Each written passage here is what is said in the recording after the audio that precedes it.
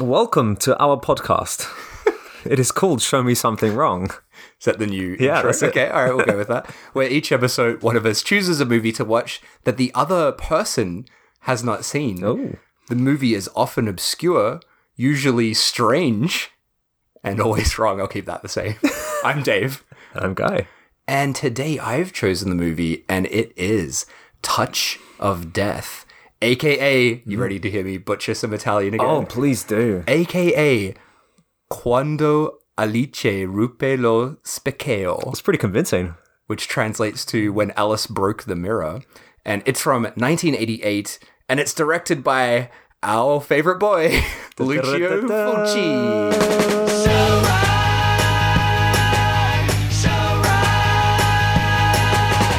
All right. Yeah, I actually looked up each one of those words in Italian to see how you can actually pronounce it. Because if I'm just reading it as it's written, it looks like Quando Alice ruppe lo specchio. All right, can you do it in like a real, like, thick, like, London accent now? Quando Alice ruppe lo specchio. Oh, have a word. He's only bloody got and done it. All right. I thought today as well, just up the top, because we always do it at the end, but let's encourage people now to follow the Twitter. Oh. Just so it's at the start. Okay. Yeah. So follow us on Twitter, SMSW Podcast on Twitter, and please leave some lovely reviews on Apple Podcasts. Someone else did that. the Someone other did day. that, didn't they? It was very, very nice. We really appreciate that. And you can, of course, email us at... I was about to give my normal email address there. You can also email us You at... can send me fan mail to my home address. My home address. You can send us emails at showmesomethingwrong@gmail.com. Yeah, I thought I'd do it up the top as well as at the end. Come on, just pumping people up a little bit. There you go. I also, before we dive into Touch of Death, I want to give a massive thank you to Ben. His username on Twitter and Letterboxd is Onibabadook. He really saved my ass for this episode because I have this film back in Australia. I don't have it here in Japan.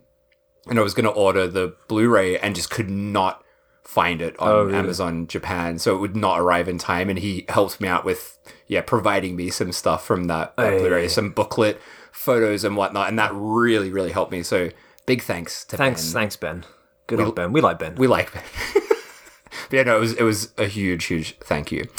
All right, are you ready to dive into Touch of Death? I am so ready to dive into this. So last time I said this episode is a sequel to one of our previous episodes. So that's right. So just to confirm, is this part of the same series that we spoke about last time? A few episodes ago we spoke about The Murder Secret. That's right, yeah. So if you haven't listened to that episode, listen to that one first. Because I'm not going to go into the same level of detail about the production. But you gave a huge background history on the series that this film is from, right? So just in a very brief nutshell, I'm going to give a super quick recap of it. Basically, this film, Touch of Death, is part of the same series as The Murder Secret.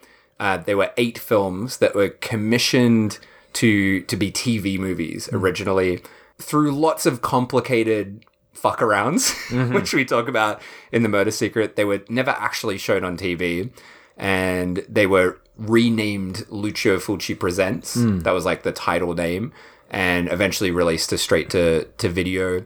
Later on, a few years later, Fulci reused all the gore scenes from these 8 movies in his film, A Cat in the Brain. Banger. Yeah, so in that episode, the Murder Secret episode, I mentioned Touch of Death, and kind of assumed that you would have seen it because you like your Fulci films. And I was so excited to hear that you hadn't seen it because this is fucking insane. It's the craziest Fulci The film way ever. you pitched it to me, it was kind of just like you said, so like kind of blasé. And it's like, oh yeah, it's about the guy who kills people with disabilities. Essentially, yeah. I think deformities. Oh, maybe. deformities, sorry, yeah.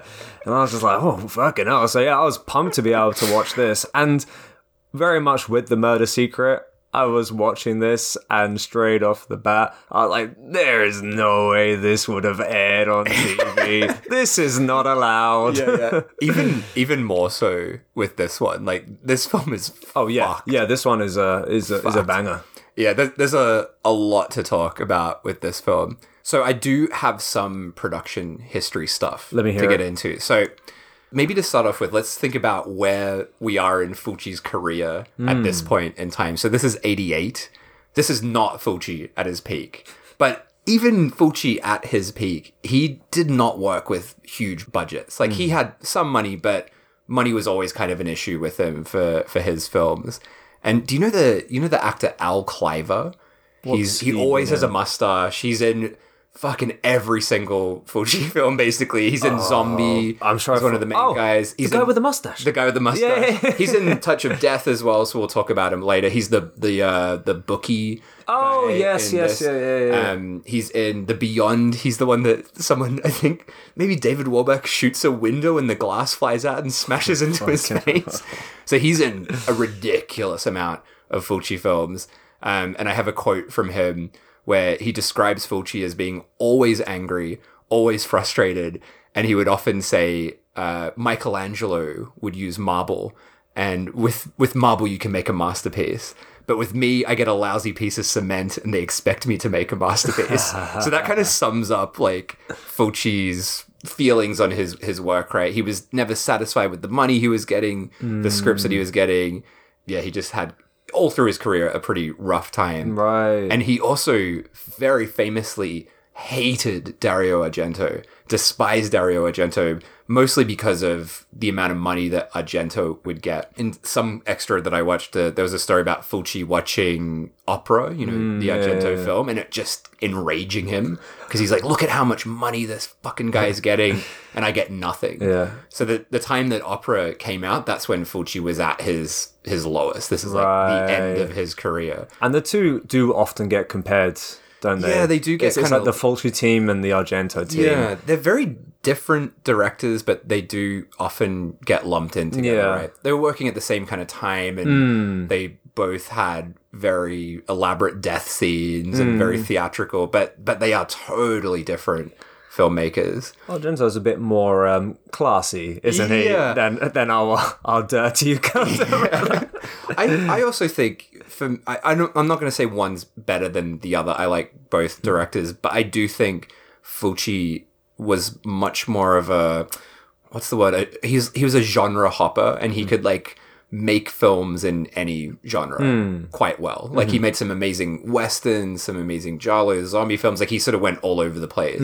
Whereas I think Argento basically stuck to the same kind of film mostly. Right. Like he dipped into supernatural a bit, but it was mostly like giallo and that kind of stuff. So yeah, very, very different directors. I like them both. I'm not gonna... I don't dislike Argento, but I was Yeah. always very much on the Fulci side of things. Yeah, I am more of a Fulci guy personally, but I do like He both brought of the them. gore, and that was what I needed at the time when I was in my fucking Fulci Yeah. phase.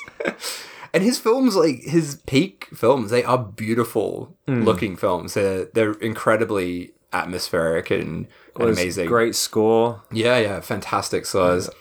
This film, not so atmospheric or beautiful looking.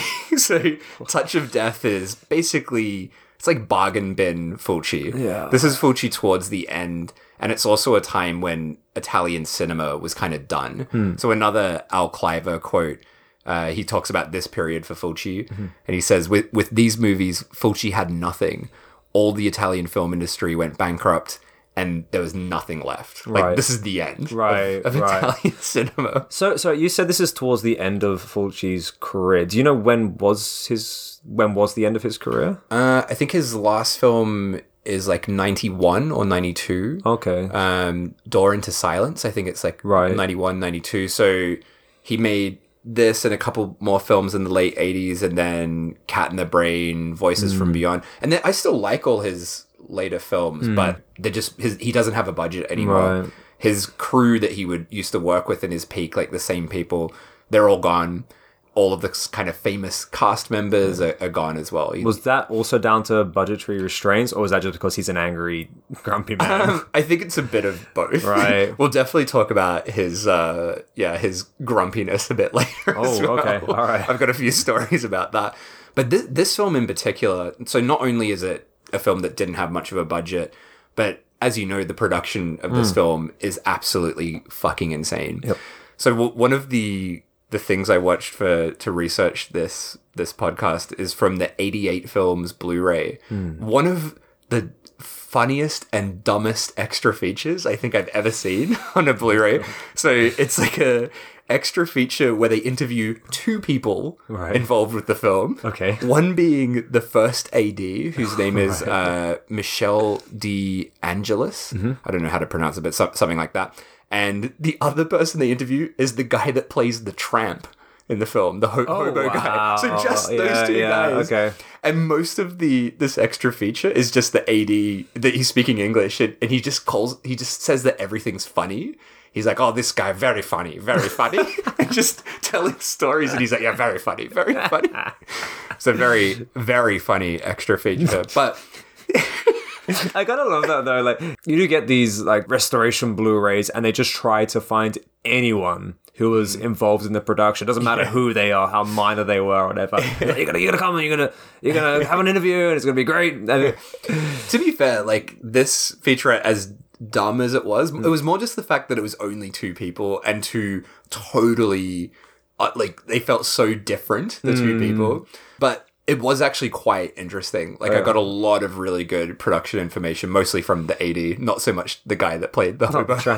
And it kind of gave a pretty nice insight into the chaos of making this film. So like we said, with The Murder Secret, it was part of this series of films, and the AD in this extra feature really lays out how complex this was. So this is what he says about the production of this film. So they were shooting a film series for two producers who were executive producing for another company that was executive producing for another company that was executive producing for television. So there's this insane, complex, like, string of production companies, like, all connected to each other. And that also made the budget an absolute fucking nightmare. Oh. So the budget was the equivalent of 250,000 euros in today's money. However, because of that line of production, everyone had to take their producer fees one by one. And ultimately, it ended up being like half that amount. Right. Because of all the money that the producers took. Damn. So they were working with nothing, and they were shooting it in 2.5 weeks with quite a small crew, like 20, 25 people or something like that. And then the production company that they were working with was apparently really terrible and just couldn't organize things for them. So they would have all the information of what they needed on the call sheets, and the production company just wouldn't deliver it. Oh. So Fulci was very frustrated making this film. He was always a frustrated guy. I understand that, The AD was saying the script of this he thought was actually quite good, but the budget and the lack of time meant that it was just too much of an undertaking, and it kind of suffered from that. The other thing I found really funny about this, it seemed like no one really wanted to work on this film. Right. Because it was shot in a location that was quite far away from the city. And to get to... And then the shooting days were like 15 to 18-hour days over this 2.5 week period. That's pretty grim. So no one really wanted to do it because they're like, oh, if we go to the shoot, we have to drive such a long time. And the AD, he only took the job because he was desperate to work with Fulci.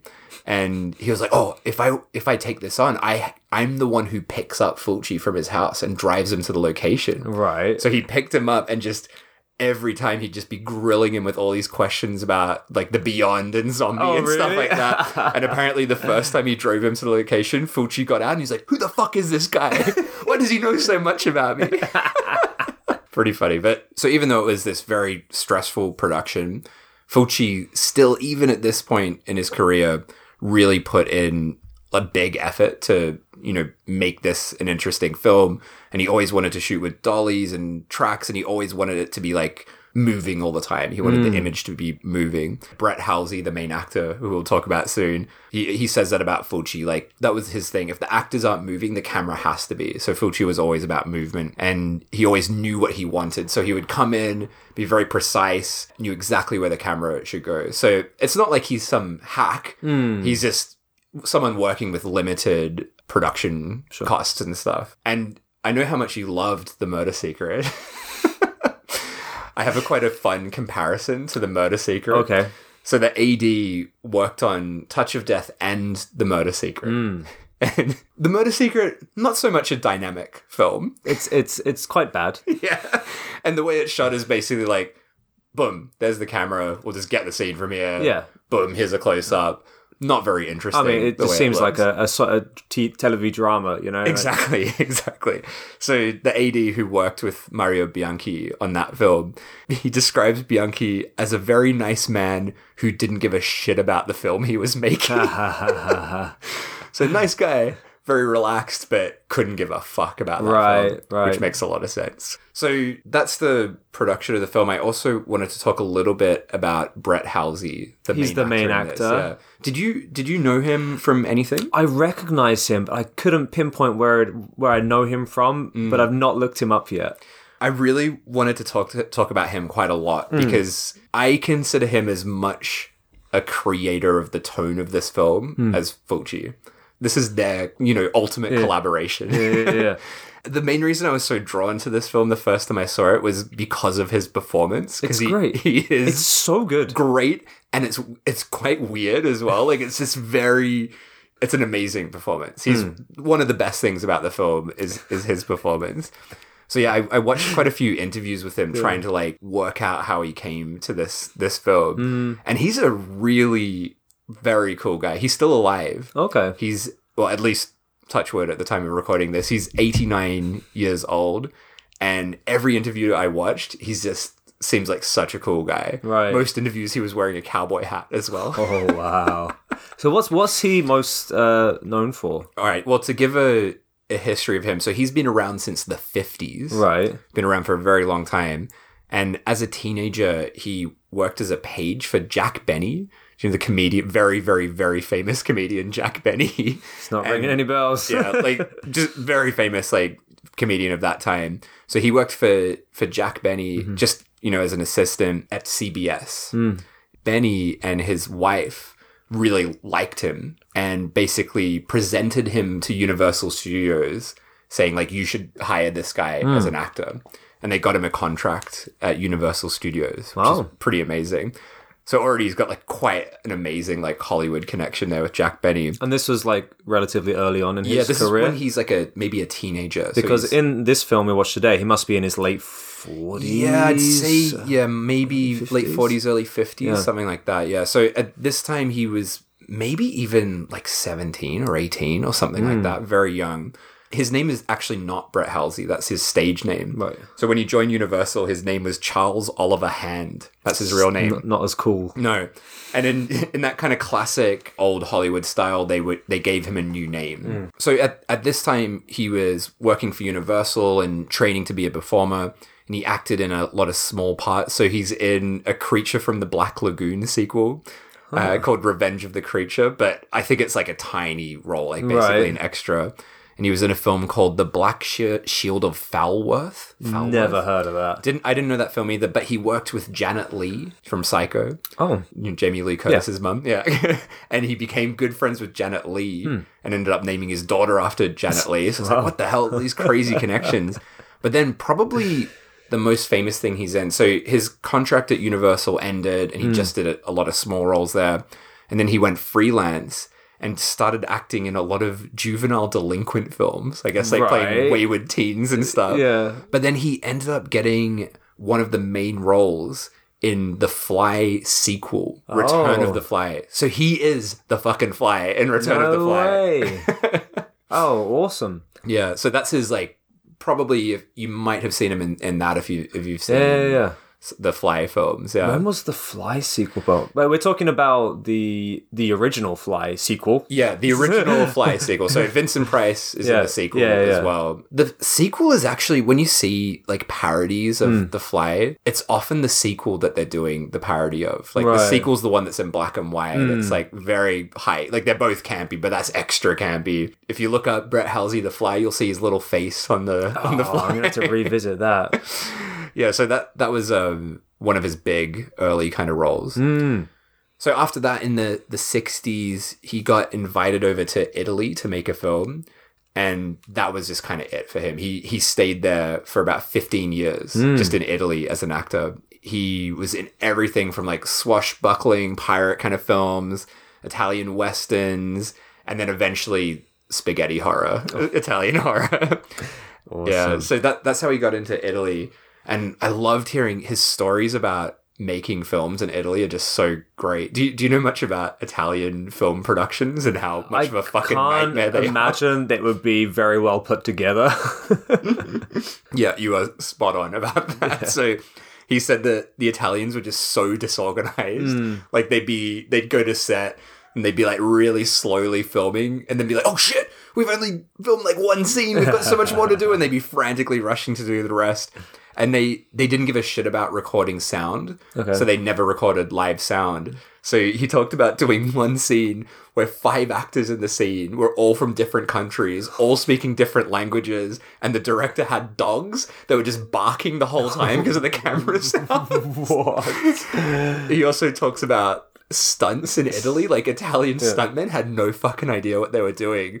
And he would often end up just doing the stunts because he was trained at Universal to do stunts. So he'd like step in and be like, this guy's going to die if he does this. So I'll do it. Oh man. So yeah. Well, that sounds like the Wild West. Pretty amazing life to lead there. So he's in Italy for a long time. He tried to go back to Hollywood, but in Hollywood, no one gave a shit about all his work in Italy. So he couldn't really get much off the ground. I guess he already made a name and a network for himself there. So yeah. So how long was he in Italy for then? He said like about 15 years, and then I guess he went back to America and then would keep going back to Italy to do more productions because he'd get invited back. In the 80s, 1986, he was in The Devil's Honey, which is the first time he worked with Fulci. Have you seen that film? It's like a sexy, erotic thriller. I have not Fulci. seen a sexy, erotic film from Fulci. It's a great film, actually. Is it? I highly recommend The Devil's Honey. It's really good. Devil's Honey? Yeah, sounds so Devil's Honey. Yeah, Halsey's like, Fulci was a great technician, but had no idea how to work with actors. And the actors kind of had to work with him. So Halsey recognizes Fulci's flaws, but he did like him quite a lot. So that's why he continued to work with him. Yeah, he ended up making Touch of Death and then Demonia with him as well. I've got a pretty fun quote from Halsey about working with Fulci. So this is on Touch of Death. He says, I got along very well with Fulci. We had a meeting of the minds, you might say. Many people found him to be mean and difficult. I can remember one day coming to work and I could hear him yelling and yelling. And then he came to me and said, oh, hi, Brett, how are you? And I said, fine. And then the next minute he starts yelling again. So I think he treated Halsey really well for whatever reason. And you hear that a lot about Fulci. There were certain people that he just got along well with. But yeah, the main reason I wanted to talk about Halsey so much is that he is the reason this film is a black comedy. So the script was a normal horror film. Right. It was not meant to be funny at all. But when Halsey came on, he was like, I want to do something different with this. Right. And Fulci just was like, yeah, you know what? Go for it. You can do it. And he like gave him a lot of leeway in his performance. Essentially, Halsey basically directed the comedy scenes that are in Interesting. this. So sorry. You just said, but one more time, what was this supposed to be originally? What kind of movie was it? Just a normal horror film, basically. Wow. And then Halsey was the one that kind of pushed it towards what it is. Yeah. And honestly, like, thank God he did, because I think it makes it so much more interesting. Yeah, without the comedy element in this film, this would not have been anweer near as entertaining as it was. It just adds so much to it. That's funny, because I remember, sorry if I'm jumping ahead of myself, but I remember when we're doing the Murder Secret, and you're talking about the Fulci comedies that he's done, and I was thinking, like, I really don't fancy watching a comedy directed by Fulci, but I was watching this and I was like, if this is what Fulci can do with a comedy, like, this is great. I need to go back and watch all of the other comedies. But now you're telling me that it's actually the other guy, it's the main actor. Yeah, he really brought it to this film. Wow. Yeah, you can tell when he talks about this film, much more than his other Fulci films, he really likes this film and he loves the kind of absurdism of it. So I see this film as a Fulci film, but also as a Brett Halsey film as well. Interesting. There is one thing about this film though that I think is 100% Fulci. I want to talk about it maybe after we talk about the film itself. But the one thing in this film that is 100% Fulci is the way it represents women and Fulci's problems with women. Oh, okay. But I want to talk about that more towards the end. Wow. All right. Okay. All right, so that's the production history. Shall we get into the film itself? Oh, why don't we? Yes. Yeah. I watched this film twice. Me too. I watched it in Italian. Text you after. I was like, Dave, that was fucking amazing. And you're like, yeah, right? You watched it in English, right? Like, no, I didn't know there was a fucking another English track on it. So I did a double run of it. Both times, laughed my ass off. Which did you prefer, the Italian or English? I mean, Italian's... I feel like the English is just so funny that's why I wanted you to watch it in English. I guess, like you just said, with the productions, they didn't record any sound on set, so either way it would have been like overdubbed. Either way, it's like a kind of bit of a stiff dub where it doesn't really sync up. So it could have been anything. It could have been in bloody Chinese. I don't think I would have noticed much. It is a weird thing, right? Because like Halsey is American and would have been speaking English on set, and everyone else is, I guess, speaking English but with Italian accents, and then they dub them in English. So, yeah. But saying that, did you notice? Like, so I watched the English dub, the English version, the second time round, and even the English version starts in Italian. Yeah. Did you notice that? Yeah. I was like, what the fuck? So I checked the English channel, and it starts off with an Italian commentary, which then suddenly flicks to English. What the hell's going on? Yeah, that was very confusing for me as well. Yeah, I can't remember on the DVD if it was like that as well, but yeah, I'll have to check. But yeah, I love the way this opens. I was watching this with my partner Tana, and we're like, what's wrong with the sound? And we were like pumping up the volume because the titles are just dead silent. Oh yeah. And then suddenly it just like blasts on. Yeah, so we've got this silent title sequence. Then finally we kick into our first shot, which is on this driveway, sort of moving down towards this house.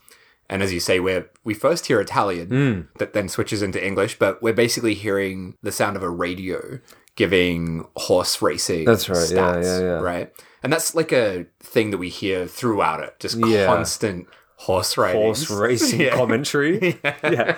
And going towards a beautiful house as well. Yeah, really strange house as well. Like beautiful and quite bizarre, like the layout of the house. But the way that it's shot, because it's all like handheld, like purposely shot in the way that it's supposed to be, like almost like a Halloween-esque intro of someone approaching the house, like through their vision. Yeah, which really was kind of not necessary. Yeah. I was thinking, like, is this like a stalker type thing? Someone's approaching the house. There's going to be a woman in the shower. She's going to get murdered. Yeah. But it's just like some guy, I don't know, holding the camera, walking around. It is really weird. I thought the same thing. So it's a very ugly, cheap looking shot. It's not like a typical like smooth moving Fulci sort of shot. Very wobbly, and you're like, yeah, exactly that. I thought exactly the same thing. Like it's like a Halloween opening, but there's no payoff to it. Yeah. I mean, I guess maybe you could argue like it fits into the themes later in the film, maybe, but that might be a bit of a shadow with the cameras. So we get into the house, the radio's getting louder. We meet our hero, Lester, inside the house. Anti-hero, played by Brett Halsey. And I love, there's like this shot that we see quite a bit where we're hearing the sounds of the horse racing stuff on the radio, and then it zooms in on his ear as he's listening to it. It's just really weird. Just such a strange shot.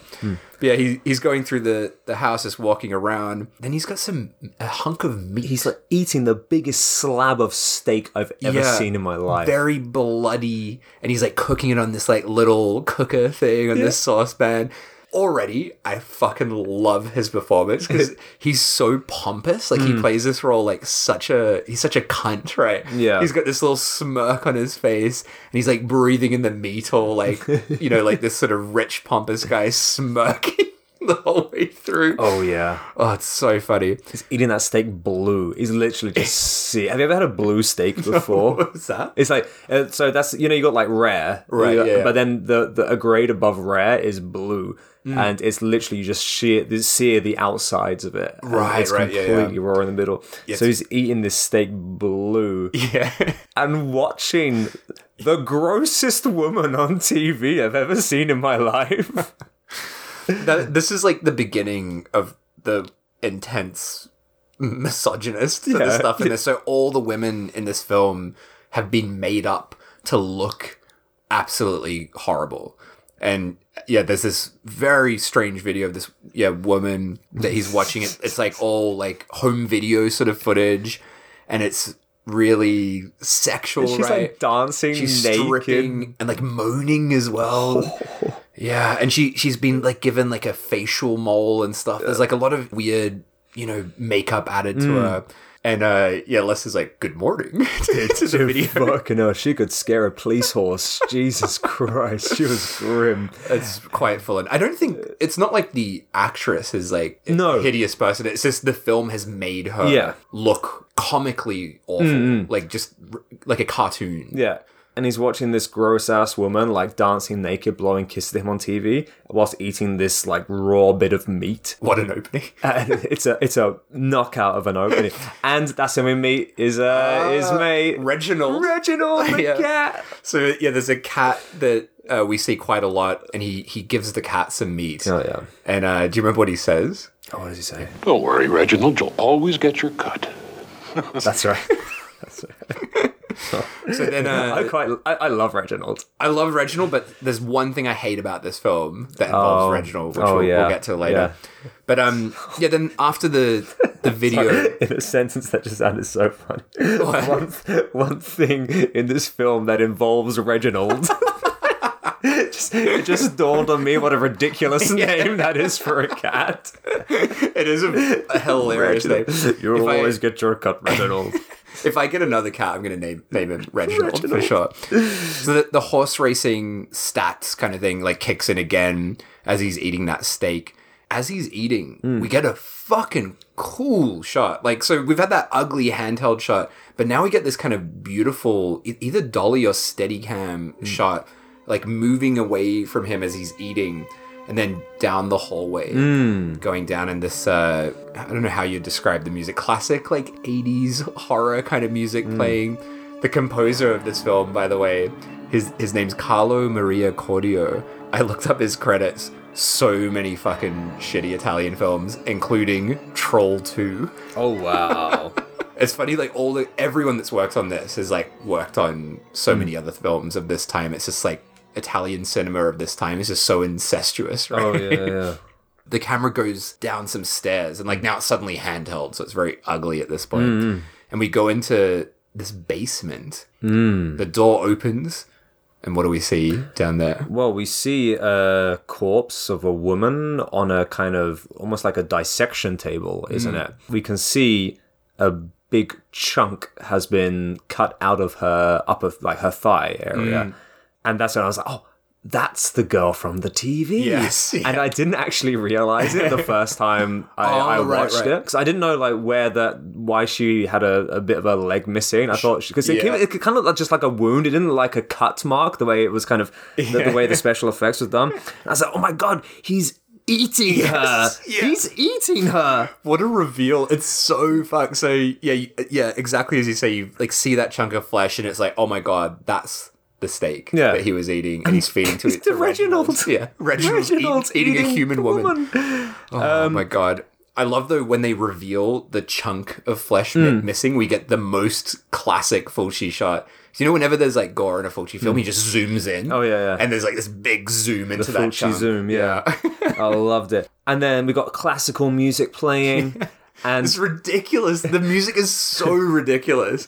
This is like whimsical classical music. like you said, but he's so pompous, like you said. He's like listening to this classical music, like, looking at this woman with a fucking leg missing, and pulls out a bloody chainsaw. Yeah, so he's like finished his steak, I guess. That's a lot of meat to eat. Fucking hell. Smash down.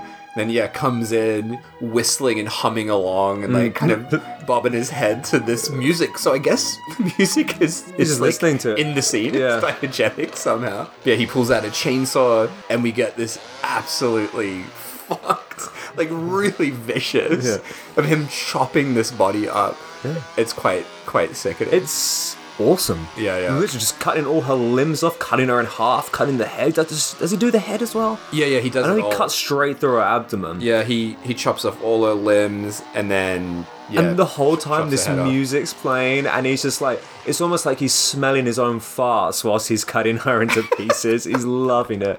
And I was going to ask, so is this the same guy who did the special effects for The Murder Secret? Yes, it is. I was actually just about to say that. So could you tell it was like quite similar? Yeah, and the way you put it last time, you said there's an ugliness to his special effects, and that was so apparent in this show. It is really grimy and gross. Yeah, his name is Pino Ferranti. Right. So he did most of Fulci's stuff of this time period, and there's just an ickiness to it, right? Yeah, There's some irksomeness. it's very irksome.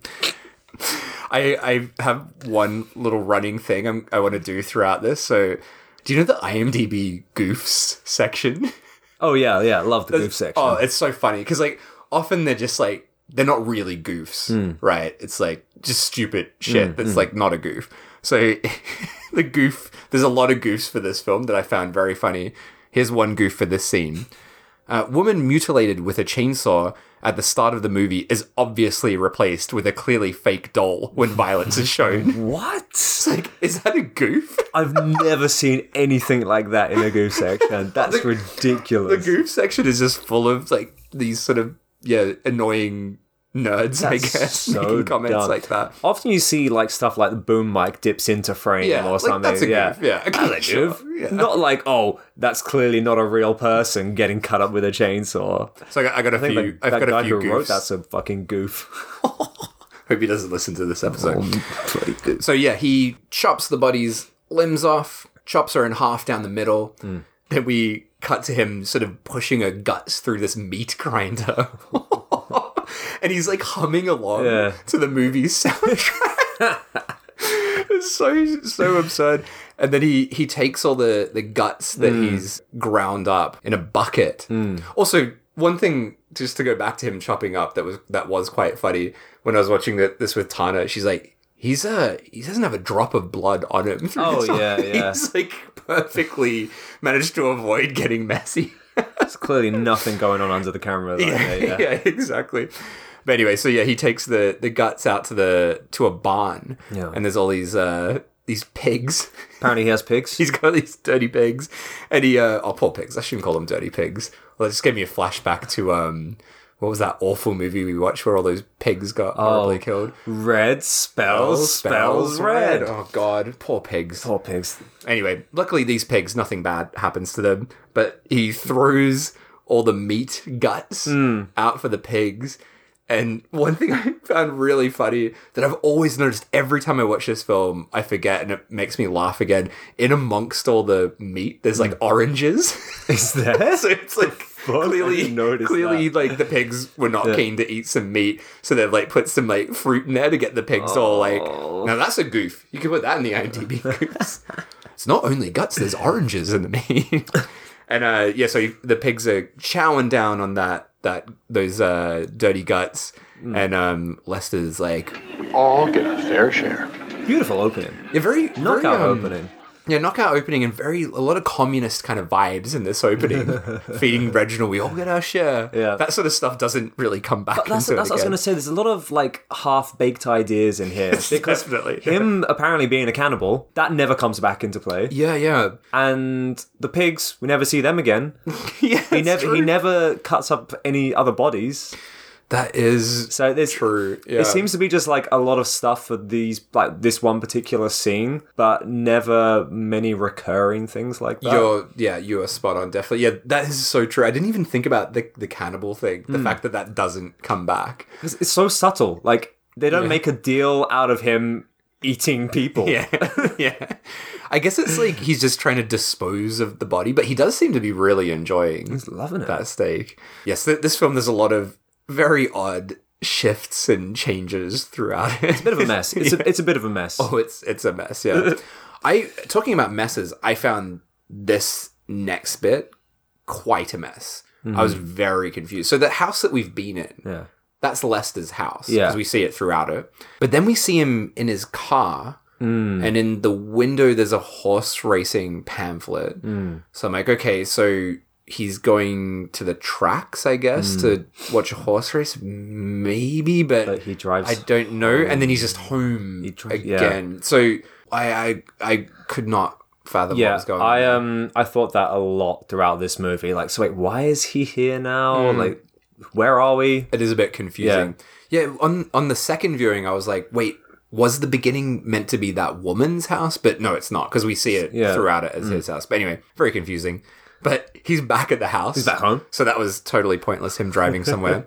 And we see a painting of his dead wife, Eunice Parson. And he says, "Good morning" to it. "Good morning, my adorable little wife," I think he says. And he opens up the painting, sort of pulls the painting out, and there's a hidden safe behind it. Classic safe behind the painting. And he takes a bunch of money out of the safe and then is looking at that horse racing pamphlet that he's got. And he calls up his bookie, Randy. Randy the bookie. This is one of my favorite lines, is him talking to this bookie. He says, Well, of course I'm recording our call. Why should I trust a crook like you? he makes all these bets over the phone, and they're like big bets. Yeah. Like $5,000 on Oh, yeah. multiple horses, right? I love it. Back when, like, making bets by phone was a thing. Yeah. And that's also something that pops up a few times. And like, oh yeah, that was a thing back in the day before the internet. And yeah. So he makes a few bets, turns on the TV, and sees something quite interesting on the TV. So there's a TV report, and it's the discovery of a woman's body. It's the widow of a famous jeweler, and we see her picture, and that's the woman who's just been fed Chopped to the up. pigs, Fed to the pigs, yeah. eaten by Reginald. It's a weird moment, right? So we see they're saying they found the remains of this local woman, and Lester's just shocked by this. Because he's chopped her up Yeah. and eaten her Yeah. and fed him to his pigs and cats and who knows what else. Very strange. But they found the remains of her body What somewhere. the hell is going on? So he's in shock. And he has a way of coping with his shock, right? Yeah. Which I found very interesting. And kind of like our first glimpse into his madness, which I liked. So he has tape recordings of himself talking. Yeah, it's not really confirmed that it's him, right? But it is his voice. It's his voice, and we kind of only assume he's recorded his voice being his kind of partner in consultation. So he's like, oh, but what does he say? He's like, how would they have found the body? He's like, don't worry, they won't find you. Yeah. He basically, he hits play on this tape recorder, and we hear that music again, right? Which is part of the recording too. And he's like, how did this happen? What's going on? And the voice just keeps telling him like, no, don't worry. Like, it's just a coincidence. It's another woman. They were just two rich widows. You know, they both got dismembered, but don't worry. It's just a coincidence. And Lester's like, yeah, you're right. Yeah. I loved it because it's kind of like he's his own voice of reason. Yeah, and he's trying to like persuade himself he's all right when he's clearly going mad. Yeah, it's a very interesting trope throughout it. Yeah. Also, just back to the TV reporter as well, briefly. Did you recognize who that was? No. So the newscaster is someone we've met before in The Murder Secret. So that's played by Maurice Polly, who is Thomas, the caretaker in The Murder Secret. Thomas! Yeah. And not our first connection to The Murder Secret. We're going to meet someone else later. Oh, I'm psyched. Wait, Who's Thomas, also in that. he's the maggot kisser, isn't he? Yeah, the maggot kissing man. And now he's here doing news. He's a news broadcaster. Such a weird role, like very small role. He did well for himself, didn't he? Got from maggot kissing to reporting the news. But yeah, so he has this weird back and forth with the tape recording. Hits stop. The music stops as well when he hits stop. So it's kind of confirmed that weird tune is like part of the film soundscape. It's just playing in all the rooms wherever he goes. So weird, but we cut quite harshly to him in this sort of weird, walking towards this weird abandoned building. Yeah, he knocks on this door in this abandoned kind of big sort of building and is let into this room. And he enters this room and there's a guy on a computer and the other guy is Randy, played by Al Cliver, Mustache Man, that I mentioned before. Oh, Oh, yeah. So yeah, just quickly about Al Cliver, just a little tangent on him. So this is stuff I didn't know about him, so this is really interesting for me because I always see him in Fulci films. Al Cliver is not his real name. I always thought he was American, Right. but he is an Italian actor. His real name is Pierluigi Conti. That's different. Yeah, very different. But one thing I found fascinating about him, because his voice is always the same in every film that he's in, and he always, I guess, just by chance, got dubbed by the same American actor. Nick Alexander would always dub him in his films. Is that a thing by chance? Is that not decided? I don't know, but bizarre. like I think that's quite a rare kind of occurrence. So I'm like, fuck. So that wasn't his real voice this whole time. Interesting. Kind of blew my mind. But yeah, he's in so many Fulci films. Yeah. So as we said before, Fulci very grumpy on sets, maybe not a pleasant person to work with. Yet Cliver just kept working with him right until the end. And yeah, he says in an interview that Fulci would be abusive, unpleasant, shout at everyone, yet he still gave me a phone call whenever he needed something. So for some reason, like, he just knew that Al Cliver could handle him at his worst, basically. Right. He was one of the few that actually got on with him. Or, I think maybe they didn't get on, but Cliver just dealt with him. And so Fulci kind of relied on him quite a lot. But anyway, Lester comes in. These are his bookies, right? His horsemen. textbook bookies. They got the whole like very stereotypical bookie outfit down to a fine tee, hasn't he? Look who's here. I was just wondering to myself if Lester Parson could pick the winner in a one-horse race, even if it were fixed. Randy's just like bullying Lester from the beginning, just laughing at his shitty ability to pick horses. That's it. He's a born loser, apparently, isn't he? Oh, man. So Randy's like, yeah, you owe me money, all this sort of stuff. Lester gives him a big stack of money that we assume that he's stolen from that woman that he's murdered. Al Cliver takes the like stack of money and bites it. So that's not something you do. That's not a thing. Yeah, Lester starts asking Randy for more credit. Randy's like, no way, you're not to be trusted. And then a helicopter starts flying overhead. We hear the sounds of a helicopter, and Randy and his mate that's in there on the computer, they start freaking out and they pack up and just run off, leaving Lester alone. That was very this confusing, building. wasn't it? Yeah. That was it does come back later, but I was like, what's happening now? Yeah. Strange. Oh dear. So he's put a big bet on or paid back some debts or whatever. But either way, we know now he's shit at gambling and he loses all the time. He's a big time loser. He is. Old Lester. He is. But then we get one of my favorite scenes. Oh yeah. Not my not the best scene, but one of my favorite like reoccurring tropes of this movie, which is of him at home scrolling through the dating ads and reading the dating ads like out loud or in his so voice good. or something. And so he's at home scrolling through the dating ads. And you get the voiceover. And the lady's like, I'm still what you call a very attractive woman. I'm financially well off. Will I ever find my soulmate? And he's there like, Oh, you found him, my dear. You found him. and then we just cut to the most jarring cut ever of a fucking bearded lady. And he's like kissing her hairy face and tits, and he's like just clearly repulsed, grimacing while she's orgasming out a fucking big old hairy beard. Oh, darling. Oh my God. Oh, Lester. I love you, darling. It's so full on, that cut. It's so bizarre. Yeah, because it cuts straight to her face. Yeah. Like moaning. And as you say, she's got a mustache and a beard, like a light beard. Yeah. And her boobs are like covered with like hairy moles. Yeah.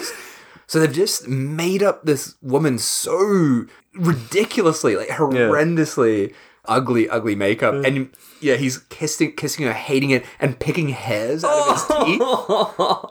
But his performance in this is so funny. Like, you really buy his utter disdain. His face is so believable. He is like, I am not enjoying this. But I love it, just like the transition from that. And he sounds so confident in the way he speaks, which he does throughout the whole film. He's like, you already found him, my dear. And then he's just like, ugh, like, we cut to him just like heaving, pulling out fucking pubes from his teeth. It's gross.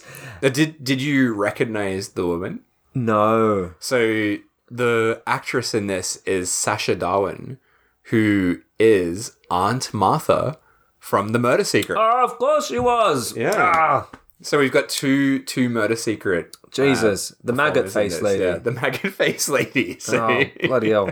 yeah, so she doesn't normally have a beard. They've made her up to look like this. Yeah. And Lester's recording it as well. Yeah, she's like moaning and going nuts, and we see like a video camera recording the whole thing. Again, as you said, a lot of half-baked ideas. Because that's not a recurring... That doesn't ever come back. Why is he recording it? We don't know. No. He's only just making evidence against himself. It's true. It's not helping him. And it's not like... He doesn't even enjoy looking at these women because they're so, like, repulsive looking. So it's not like he's gonna, like, watch them and, like, fucking jerk off to them later. He's just gonna see himself picking out pubes from his teeth and kissing this bearded lady. There's no point in recording it. Yeah, it is so weird. Like, it's such a bizarre detail to add in. But I also love it as well. Like, it's just so strange. Like, why did they choose to do that? Yeah, so after this horrendous beard kissing scene, we cut back into the living room area. Oh. And then this scene is... Oh my God. I think this is the moment for me where I'm like, this is a special film. Yeah. Because it is insane, this sequence. So this bearded widow, rich widow, Margie is her name, she's dancing about really drunk, and Lester's like spinning her around until she gets dizzy. And he sits her down, and the way this is shot, so fucking jarring, because he's doing, I can't remember what you call it, but you know when you track in and zoom out, or vice versa. So it's got this like really dizzying kind of effect to the scene. I loved how long this scene was. Long. As you just mentioned, his facial expressions It's amazing. are just so amazing. You really feel his disdain and just like, what's the phrase? He's just had enough. Yeah, he's so exhausted. Clearly not enjoying this, and you just feel all the pain in his face. It's like pure, like exhaustion at this situation, right? So, this is the first of an extended kind of comedy sequence. This basically comedy murder attempt sequence. As she's like drunk and making all kinds of weird moans and stuff, he's trying to pour her a glass of champagne and poison it. So she sat on the sofa, pissed out of her mind, and he's like, oh, let me fetch you a drink, darling. Yeah. And he kind of does this dance over to the drink cabinet, and he's like, kind of like flinging his arms back and forth, and he's like grooving over to it. And every time he keeps having to go back and forth, and his dance kind of gets a little less kind of motivated each time, but he's still kind of half like flailing his arms, dancing over. His performance is fucking great. Like, it is really genuinely funny what he's doing here. Yeah, so he poisons the champagne and brings it over. He's just sort of desperately trying to make her drink, but she just won't shut up. She's just like talking nonstop. What does he say? He's like, I'm trying to seduce you. That's why I'm getting you to drink. And she's like, oh, but you've already seduced me. And then he makes some kind of comment of like what he's got in store, like some sexual play he's got in store. And that's enough for her to get so excited that she smashes the drink down. And like, this is my favorite moment of his performance. When she smashes the drink, his face... This look of rage, but like kind of bottled in anger on his face. Oh, it's so perfect. And that's it. And he's like, oh, don't worry, let me fetch you another. And he kind of he does that little like dance walk back to the drink cabinet. So he pours her another, but she's like demanding that he has one too. When he agrees to have one himself, he's like smiling at her and then turns his face away, and the change in his face is it's beautiful. Beautiful. He brings over the other, like the next two drinks. One's poisoned. Then she asks for a cigarette. He's like, all right, fine. And he puts the 2 cigarettes in his mouth, and he's lighting the 2. And then as he's lighting them, he looks over to her, and she's got the 2 drinks in her hand, sort of mixing them up back and forth. And there's the number one funniest shot of the film. His face staring at her with the 2 cigarettes hanging out of his mouth is fucking amazing. It's great because you get the Fulci zoom, and it's in his face, and he's gobsmacked with these 2 cigarettes hanging down, looking like fucking walrus tusks. Oh, God. Cannot believe what he's seeing. Oh, it's so fucking funny. It's such a great shot. Which is the one I gave you? Oh, what's the matter? I don't know, one of the 2 of them. Come on, darling. Here's to us. And then eventually he's like, all right, you've been drinking too much. How about I make you a bicarbonate soda? Is that enough? And he's again getting increasingly annoyed, starts poisoning the soda. Still doing his still dance. dancing. As he brings it over to her dancing. And he forces her to drink this poison drink, holding her nose, and she's gulping it down. But immediately she starts reacting and feeling sick and runs over to the bathroom, and he's like, God damn it, smashes the glass. And then it just cuts to her in the bathroom just puking. And it's the grimmest, ugliest shot of vomiting I think I've ever seen. It's just so harsh, like the lighting's really bright, and it's just so gross. Oh, man. So funny. Lester takes out a massive stick. Like a big club kind of stick, sort of out of nowhere.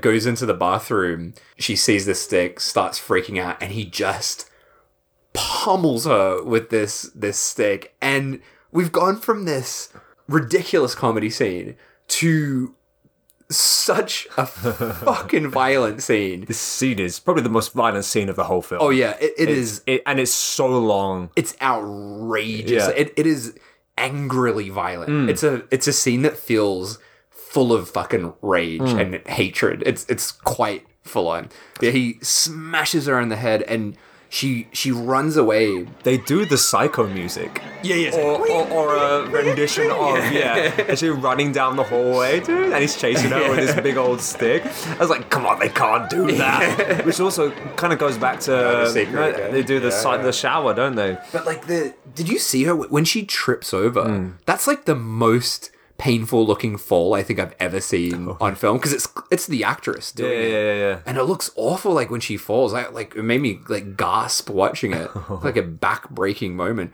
But yeah, she's on the ground, and he just starts hammering her head.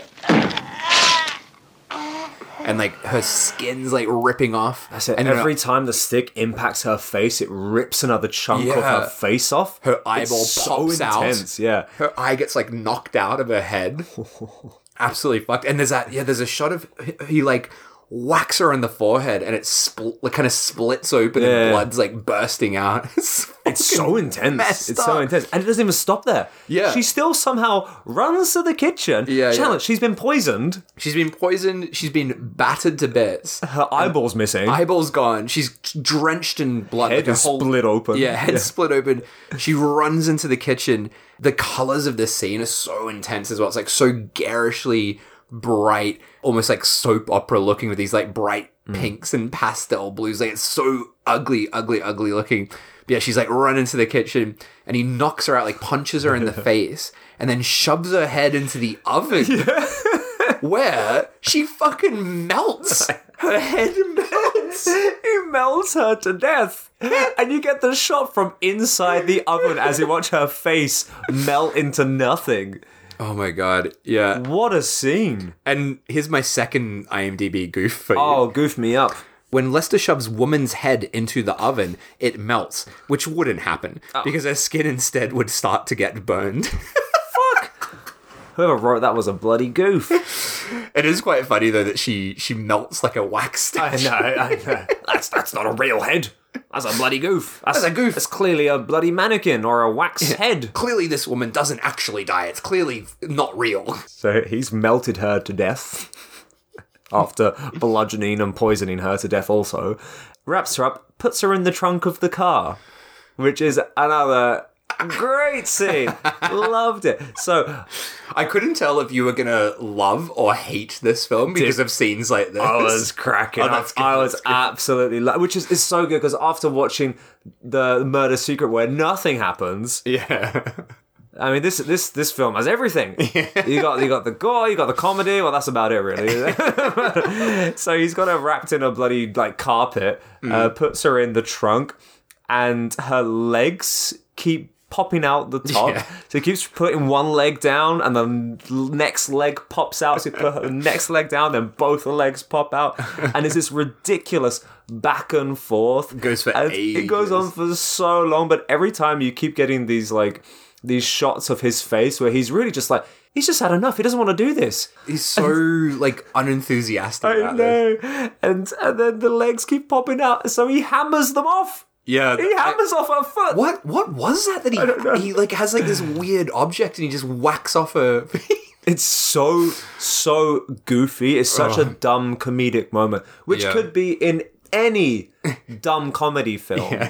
But the fact that we've just seen a woman get her head melted off, the fact that it's in this scene directly after that Yeah. is awesome. It's so tonally insane. Yeah. This film is great.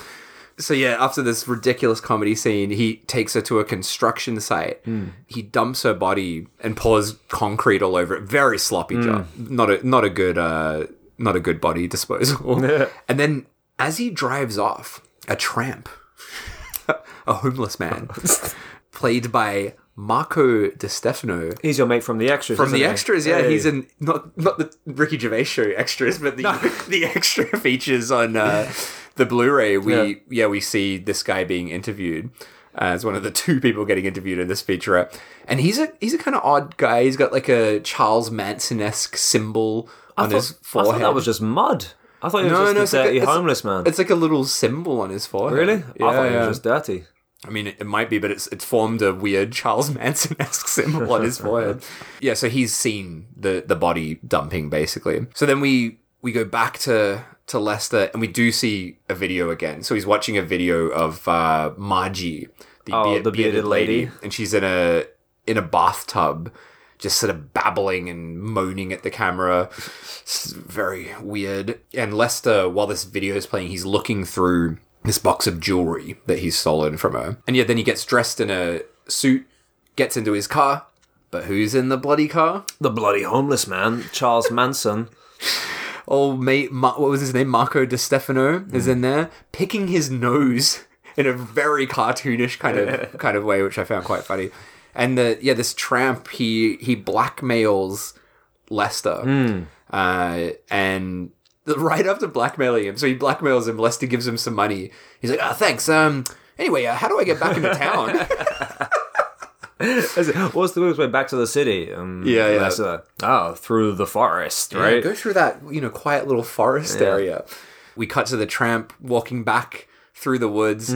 Suddenly a car comes blasting down. Lester's in the car, chasing him down in the car. Psycho music playing. Over the top. And the tramp's just like running and running and running. This is the one bit of interesting info I got in that featurette. The tramp said that like Fulci loved this shot of the tramp running so much that he just kept filming it for ages, and and he never knew when the scene was going to end, so he just like kept running and running, and he was just this absolute mess after it from all the running that he had to do.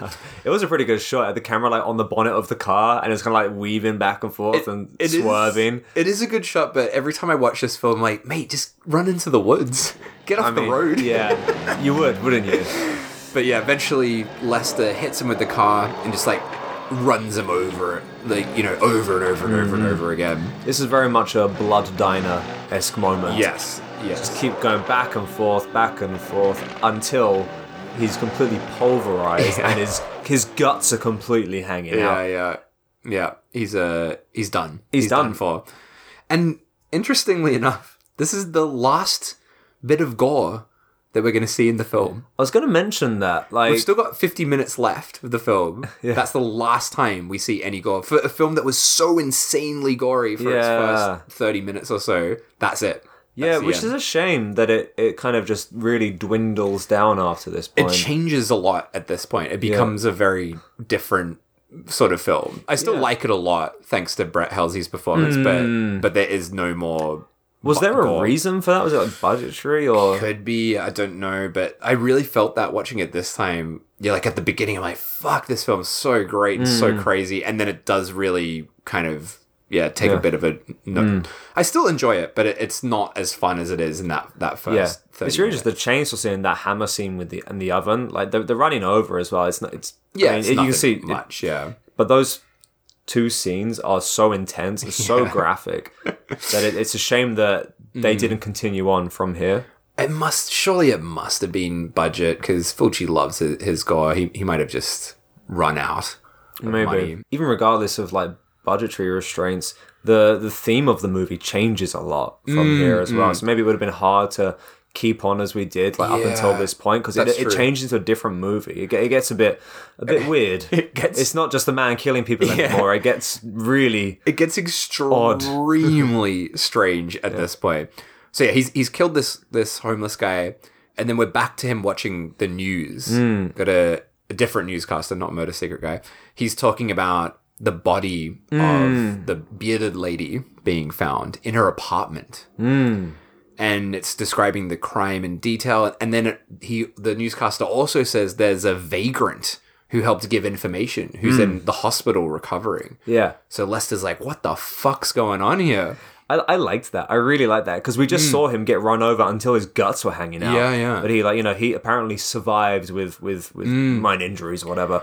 And then you're like, wait, is that could he have survived? And that was it was great because you kind of second guess yourself as well as the viewer. I was like, well, I saw that he got run over, and I know that there was blood, but I don't know to what extent he was really, really run over by. So it almost kind of made me second guess myself as the viewer. Like we said about the tape as well, it's kind of those slight early insights of Lester going mad.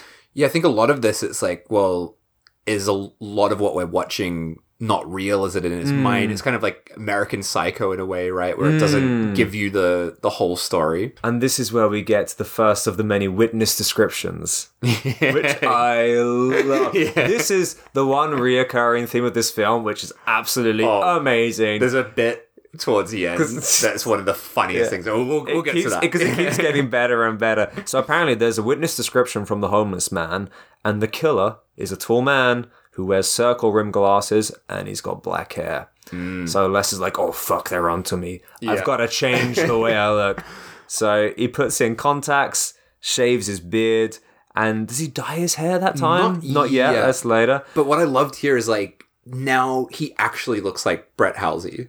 So, like, once he shaved, it's like, oh, shit, there's Brett Halsey. There's the guy I know. So... Yeah, he looks really different. He really has like changed himself a lot. Yeah, This is one of his first of many transformations to elude the police. I love it. So yeah, Lester, he's changed his appearance. He goes down to the docks. Yeah, he goes to like a pawn shop sort of guy, like a guy. I don't know. It's very weird. It's just in the docks, and he just goes and sees this guy, and he's trying to sell him the jewelry that he's stolen, and the guy's like, this stuff's all costume jewelry. It's the same sort of thing you get from a box of Cracker Jack. So he's like, nah, mate, I'm not buying this. Yeah. Which is also odd. Like, 'cause that's from the beard. He stole that from the bearded lady. It's just a strange... Isn't she supposed to be like a millionaire or something? Who knows? It's all very so pointless. Odd. It's so pointless. I don't know if this was another one of like those like early insights or preludes of him going mad. But yeah, it just didn't really make much sense. But next, we get my favorite scene of the whole film. Oh, really? What's when he's back to the dating apps. Oh, just before we get there. Oh, yeah? Can I just say a shot that I loved? Oh, was there one? So he's back in his car, going back to his house, and again, we've got the horse riding playing, and again, we just get a zoom in on his ear. What's that? What are the ears I don't about? know, it was just so strange. I'm just like, what?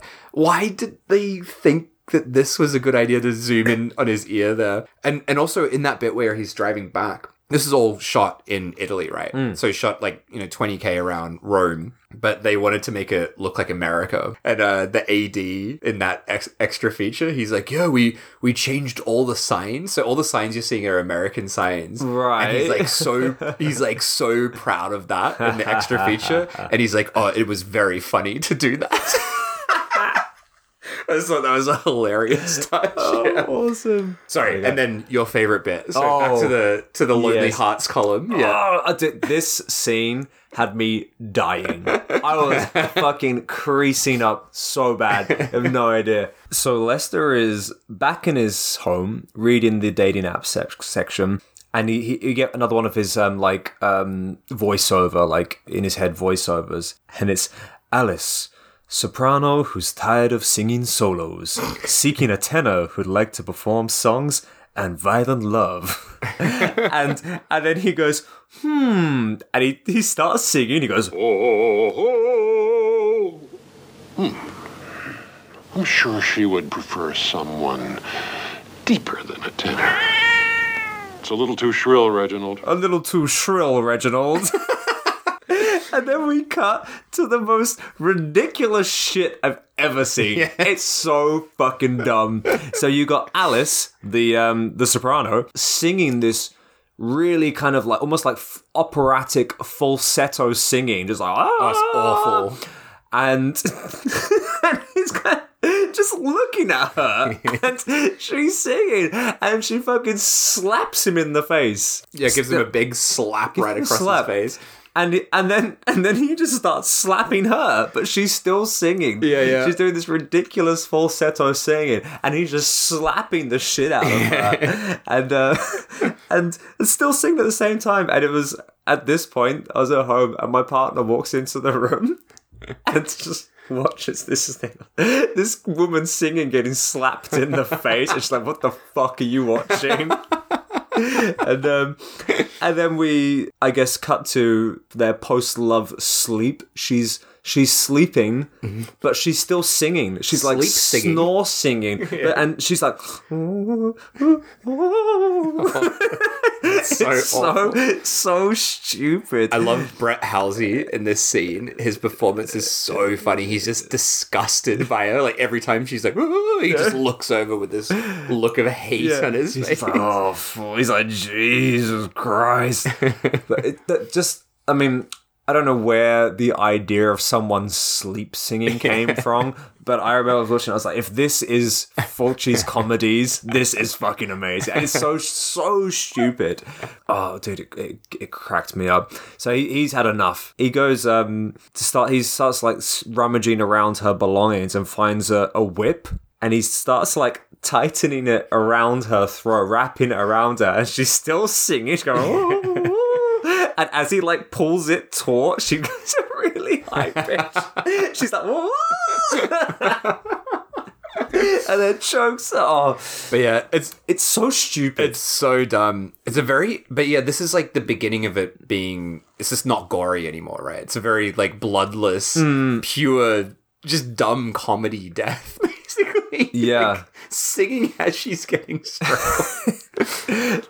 Did you also? I guess like you only knew this film as Touch of Death, right? Yeah. So as I said, the other title, that Italian title, translates to When Alice Broke the Mirror. It's kind of confusing. They've got this character called Alice, Yeah. but she's not an important character at all. Like I know that the title's like a reference to Alice in Wonderland, but it's like, why did you fucking name a very unimportant character Alice? So That is a very good point. Yeah. I wonder, but you do get those things like when someone has like really shrill, high pitched singing and like the windows break and stuff. I wonder if it's taken from that. But even so, she's such an unimportant character. it's such a minor scene, right? Like it's ridiculous. But yeah, he's murdered her, and I guess he's in her house because then he's rummaging around and finds her money hidden in a pool table. He's sort of lifting off the ends of the table and pulling out these stacks of money. But yeah, then we've got this weird moment where after he's found the money, there's a pile of cards on the table and he flips one over and it's the ace of spades.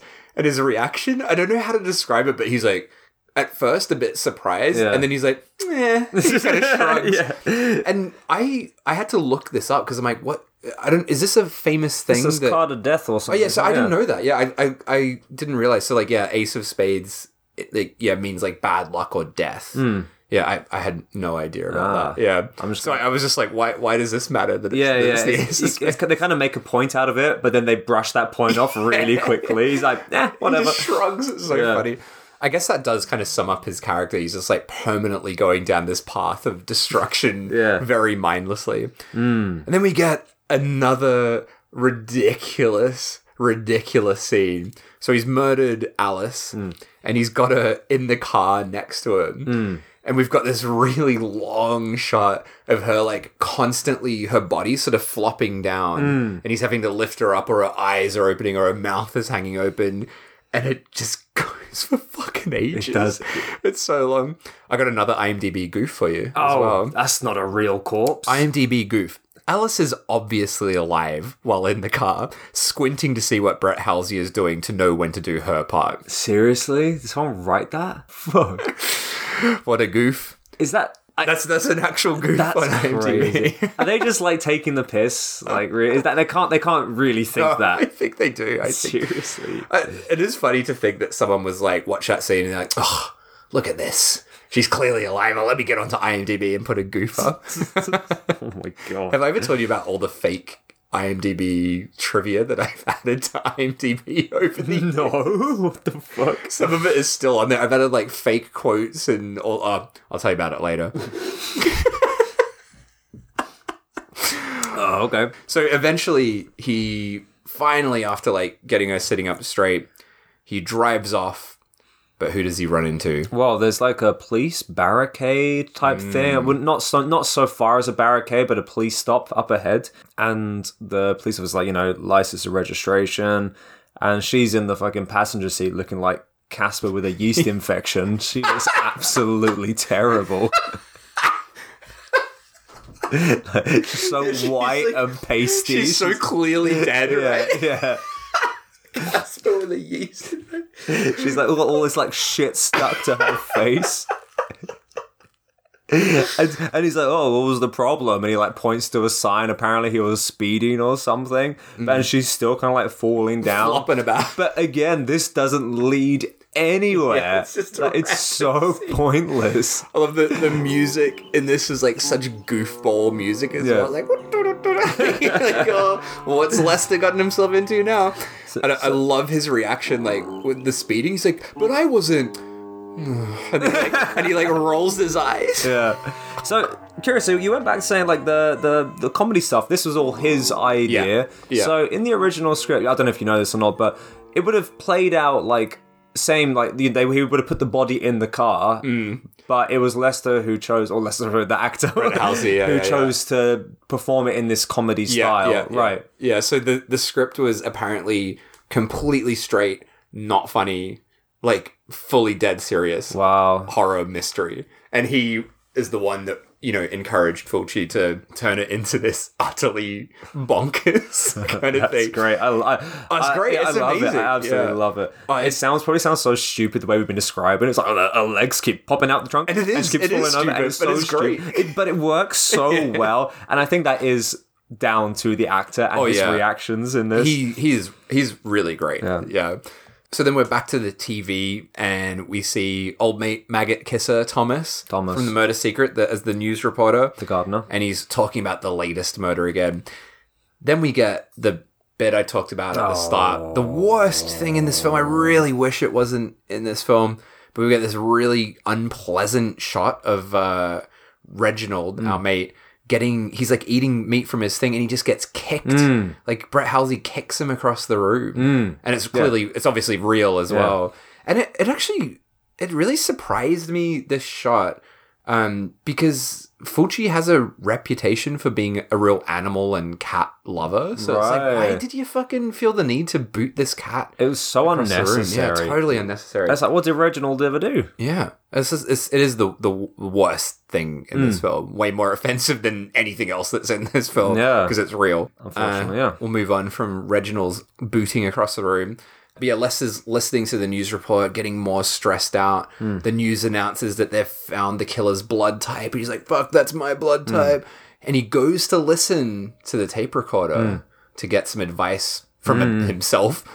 But he stops himself. He like kind of... So this is the beginning of like a bit of a break in his communication with himself or whatever that might be. But I like that there were like, blood on the murder weapon because he used the whip as well, right? So there wouldn't have been any blood anyway. Maybe from the slaps across the face. Those are some good old slaps. The opera slaps, yeah. So he goes back to see the Bookie boys again. The Bookies, Randy, and so like Randy is there with the same Bookie guy before, and this old man is hanging out with them as well. And Randy's like, the office is closed, no bets, no horse bets happening at the moment. The police have tapped the phone, but Lester's just desperate to bet some money. Randy invites him to play a game of cards. Yeah, Lester he's just an idiot, right? He has the not only bad luck, but he's just a dumb. He's a born loser. He's a born loser. He's an idiot, and he's making these like big bets, like huge amounts of money, and he's asking Randy for credit, asking for 10,000. He puts down 5,000. The old man folds, the other bookie folds, and then Randy matches it with 10,000. When they put down their cards, of course, Lester has lost. Randy's beaten him, so he's got 1 week to pay Randy. And he's sweating like a fucking pig in this. He looks so haggard. It's great. Oh, man, he's just really, really messed up. After this stroke of bad luck, we get my favorite line in the whole film. Oh, okay. I wonder if I don't know why I find it so... Maybe it's not that funny, but the more times I watch this, the funnier I find it each time. But he goes back to his house, and the phone rings, and he picks it up, and he starts recording it on the answering machine. And the person doesn't say who it is. So the person on the other line is like, take a guess.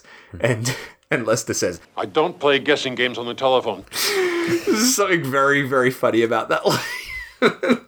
I didn't register that one. Yeah. It's just such a hilarious thing to hear out of context. Yeah, the voice is the voice. It's his that's on voice, the recorder, isn't it? Yeah. Himself. Yeah, the voice starts saying that he's the killer, right? Yeah. And Lester's like, why do you want to destroy me? And the voice is saying like, no, I don't want to at all. Like, in fact, I'm linked to you, and we're close enough to touch right now. And Lester looks over to a curtain, like blowing in the room. I loved that. This was another one of those moments when my partner walked into the room. She's like, "The fuck!" Like because there's like this. He's on the phone and he said, "I'm closer than you think," and we get this sound of the wind, but it's like a really strong sound. It's like. Yeah. And when he looks over the curtain, it's like very flimsily blowing. It's like someone's at the other side just like lightly patting it with their hand. And my partner was like, should be moving more if there's that much wind. This is terrible. Oh boy. But yeah, like the voice refuses to say where he's calling from, hangs up. And the next scene is the one that really confused me. Because for me, at least, this is the most jarring scene where I really felt lost as to how we ended up here. So he's at the stable. Yeah, he goes to like the horse racing track. Right? Yeah. And he's looking for the guy who was on the other side of the phone, which doesn't make any sense. Because I have no idea. We don't know. We didn't get any information of who was on the other side of the line, the phone. So he's kind of walking around, looking around. Why did he go there? We don't know. He finds this kind of hut, which seems to be kind of abandoned, or it's just like used as a warehouse or something. He breaks in, and as he breaks in, he like kicks something across the room, and it's Reginald's food bowl. Yeah, and he's like, "What the fuck?" And then a shadow of a cat runs past, like a shadow of Reginald. Yeah. And it's like freaky stuff afoot. It kind of gets all a bit like Twilight Zone-esque. We don't really know what's going on. Music gets a bit freaky. But I was going to say, the thing I did love about this is the whole time you get the horse race commentary playing. And as the scene progresses and the tension escalates, it's like the race is also proceeding. Yeah. So you get the escalation in tension from the commentary as well. And that was a really, really great way to show the elevation in tension. Yeah, but it is such a strange scene, but he's walking down this hallway. He's like suddenly in like what seems to be a totally different place after he leaves this hut. And we keep cutting to his shadow, but we're like, is it his shadow? Is it someone else's shadow? It's very like jarringly sort of cut together. Yeah. And then he goes into this storage room and we cut to like what looks like his shadow running across like through the room, but he's not actually moving. And he walks around this space and he finds a phone sitting on the ground. And then a piece of paper, he opens it up and it's got his name and phone number on it. And there's all these sounds, but he can't see anyone. So like things are like moving and bumping. And it sounds better than it actually is. Yeah. Because the moving and the bumping is literally just like an oil can, just like shaking. But that's enough to spook him out, though. He's very spooked. Yeah, he feels like someone's watching him, but we don't see anyone. And then suddenly he just freaks out. Yeah. And runs out the door. Which is another thing, because up until this point, he was chasing the shadow, essentially. He thought someone was there, he was trying to find them, he was chasing them, and then we don't really get any big change in scene. Nothing really happens that freaks him out. He just apart panics. from an oil drum just like wobbling a little bit. Yeah. But suddenly he's just like, no, fuck! And the music starts kicking off and he just starts running. And he's running like a lunatic, you know, as if his life depends on it. But us as the viewer, like, hang on, what happened? Yeah, it's very, very strange. But yeah, he runs out, he ends up falling over and he runs across like a creek or like a stream. What's he doing in a stream? I don't know, and he's like soaking wet, like fucking soaked to the bone. And yeah, gets back in his car all wet as hell, then just back to his house. Yeah, like what was that about? strange. What was that about? That entire scene could have just taken place like within his home. It's very odd, that whole sequence. I do love though, like after he's been all wet and had this experience, it's just him in the shower and he's really angrily showering. He's like, fucking goddamn it. Like, he's really pissed off. He's just so great throughout this film. So he's out of the shower after this weird sequence. The phone rings again. He thinks it's going to be the voice, so he's instantly kind of apprehensive answering the phone. But it's a woman who's got the wrong number, and he's just pissed off about it. He's like, call the right number. What are you doing? Here's a great line, and he goes, well, hang up and try again, but this time more carefully. Yeah, she calls again and gets him again, of course. And this time he calms down a bit and starts talking to her a bit more. And we have possibly the most upsetting cut of the whole film. It's not where a good we one. cut to the woman he's on the phone with. And it's just a fucking horrendous cut to this close-up shot of her lips. Like really close in on her upper lip, where she's got a massive deformity on her like, upper lip, like this sort of brown mess on her upper mouth. Like it's kind of like a, what do you call it? Like a hair lip, yeah. But brown. And just, it's so intense, like the cut. Yeah. And it pulls out slowly from this this deformity. Yeah, she's played by Zora Kurova. She's a Czech actress. Did you recognize her? No, what's she been in? She's in a lot of stuff, but she's in Cannibal Ferox. Oh, and I think she's in. Is it pronounced Anthropophagus? Oh, Is that how you say it? yeah. I don't know. I don't know what's the correct way to say it. She's in a bunch of stuff, and yeah, she's a very attractive woman that they've made look horrendous in this with this like lip deformity thing. But she just like, I love that she just tells Lester everything straight away. She's like, well, I'm a rich widow, and oh, I love your voice. I wish you could wake me up every day. She's just like instantly in love with him. And also in her room, did you see the decor in her room? It's like a fucking goose or something. She's got a massive dead swan, like stuffed swan, just in her room. Like it's so fucking full on. And it's like the way Fulci That's like in the forefront, yeah, I was gonna say that. The way Fulci shows it, it's like at first it's like you're like, oh fuck, it's like a fucking dead swan in the background, and then it just cuts to it in the front of the shot. Oh, it's so unnecessary. But I love like Lester is just like, fuck yeah. Didn't even have to look at the Lonely Hearts for this one. I loved it because after she was like, I'm a lonely widow, and Yeah. oh, that could cost you quite a lot for me to wake you up every day. Like he clearly he has a very sudden change in mind. Yeah. He sees a chance and he takes it. He's ready to go. Yeah. So she hangs up and we get this So very... they arrange to meet, don't Yeah, they? they arrange a meeting. After she hangs up, she puts her lipstick on, and it just lingers on that deformity. It's really awful. It's a bit grim. It's very, very grim. So Lester's watching TV again. We get another description of him. I love it. So now we know he has dark hair. They have the witness description, right? So we know he has dark hair, no beard now, and no glasses. So they've caught up with him and his current looks. So he has to change his look again. Yeah. And what does he do? Dye his hair blonde. And gets these like fucking Jeffrey Dahmer-esque glasses going on. And this is a weird shot because he has this these new glasses, this new hair, and he is wearing this kind of dark blue suit, and he gets into the car, drives over to see his new deformity lady. Deformity lady. But then when he arrives, he's wearing a completely different suit, and he looks fucking ridiculous. He's wearing this sky blue suit with a white shirt, this bleached blonde hair, and these glasses. And I mean, it's supposed to signify the passing of time, because apparently now they've been dating for quite a long time.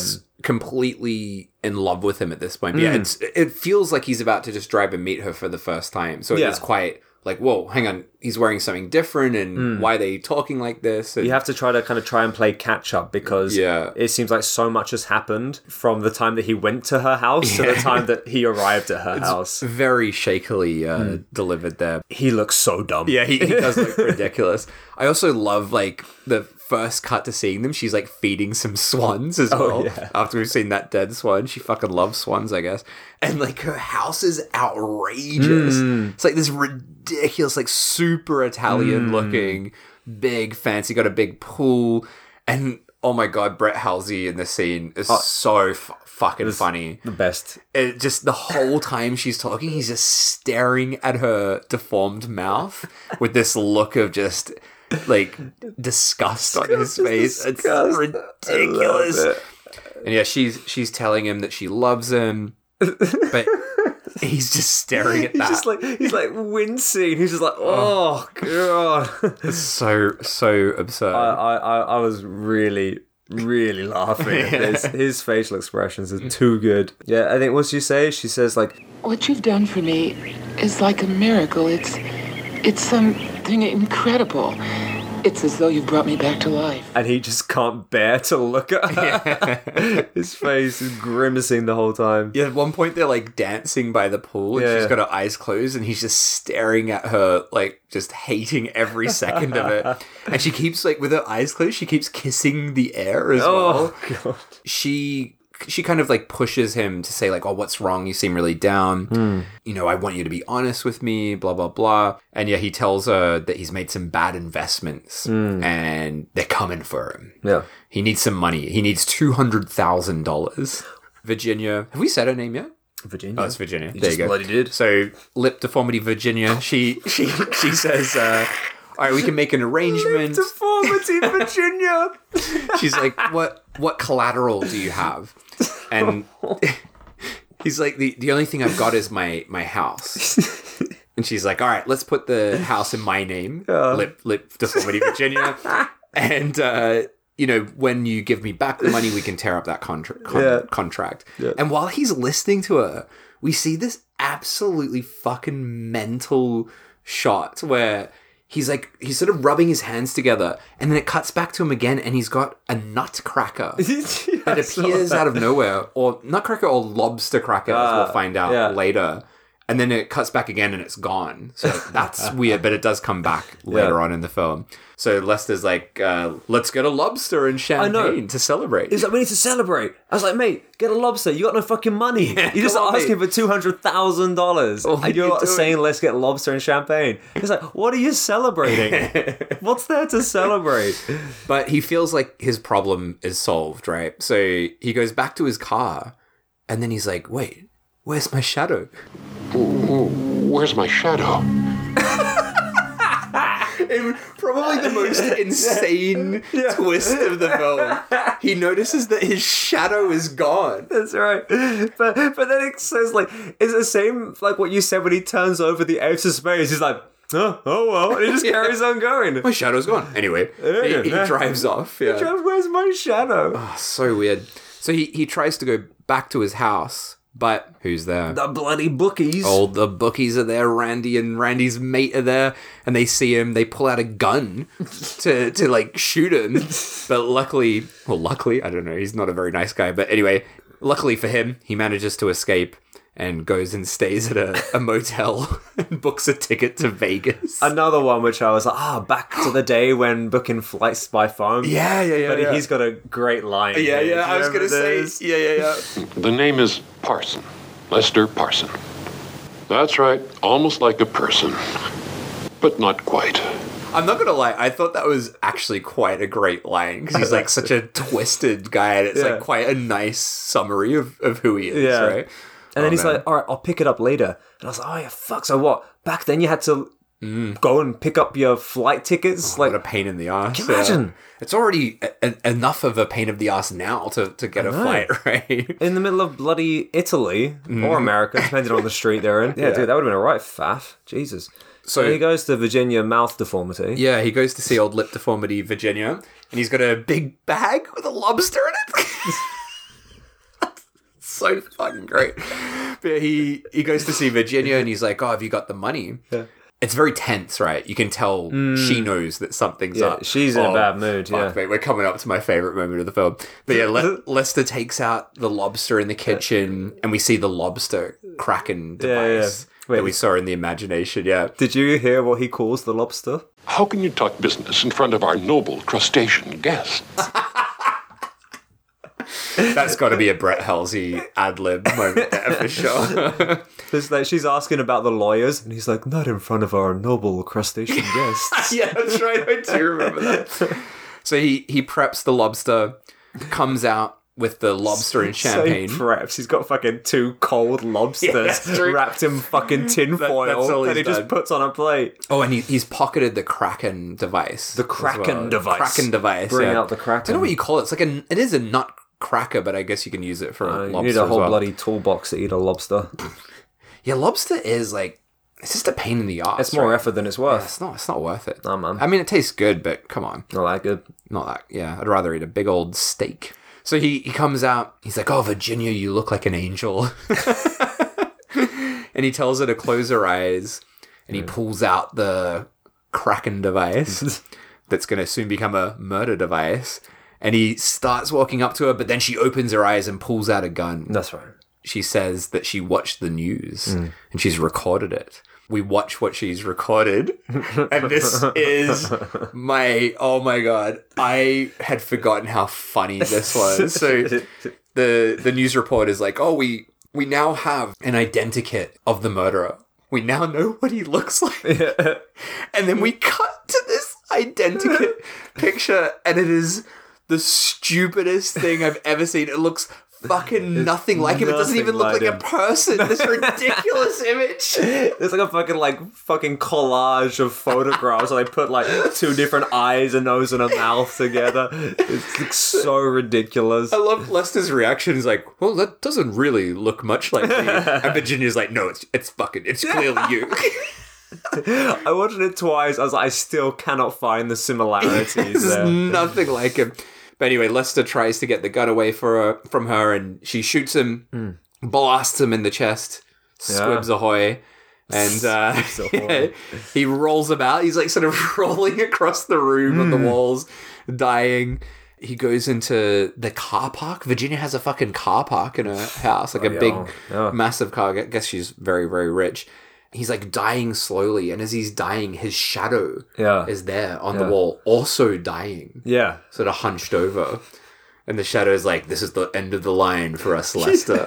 Shadow's explaining his death to him. So weird. And then but as the Shadow's dying, there is a really cool shot where the Shadow sort of shrinks back down and back over to Lester. Yeah. It's just so weird. There's no real explanation to any of this. It's quite a poetic ending. Yeah, isn't yeah. it? It's all quite things considered. Weird and sad and strange and yeah, but that's it. He just dies, and that's it. Immediately cut bang, to credits. Yeah. Most fucking intense. What's that about? What's that about? Man, what a absolutely insane film. Yeah, I mean, I get that there was some sort of split personality thing going on with the fact that, you know, he was listening to his own recordings and getting calls from himself. So you can kind of see where they try to go with the Shadow being like a separate part of him. Yeah. But at the same time, like, it wasn't really anything. It's weird, like, I think just us talking about it has made me realize how much this film is like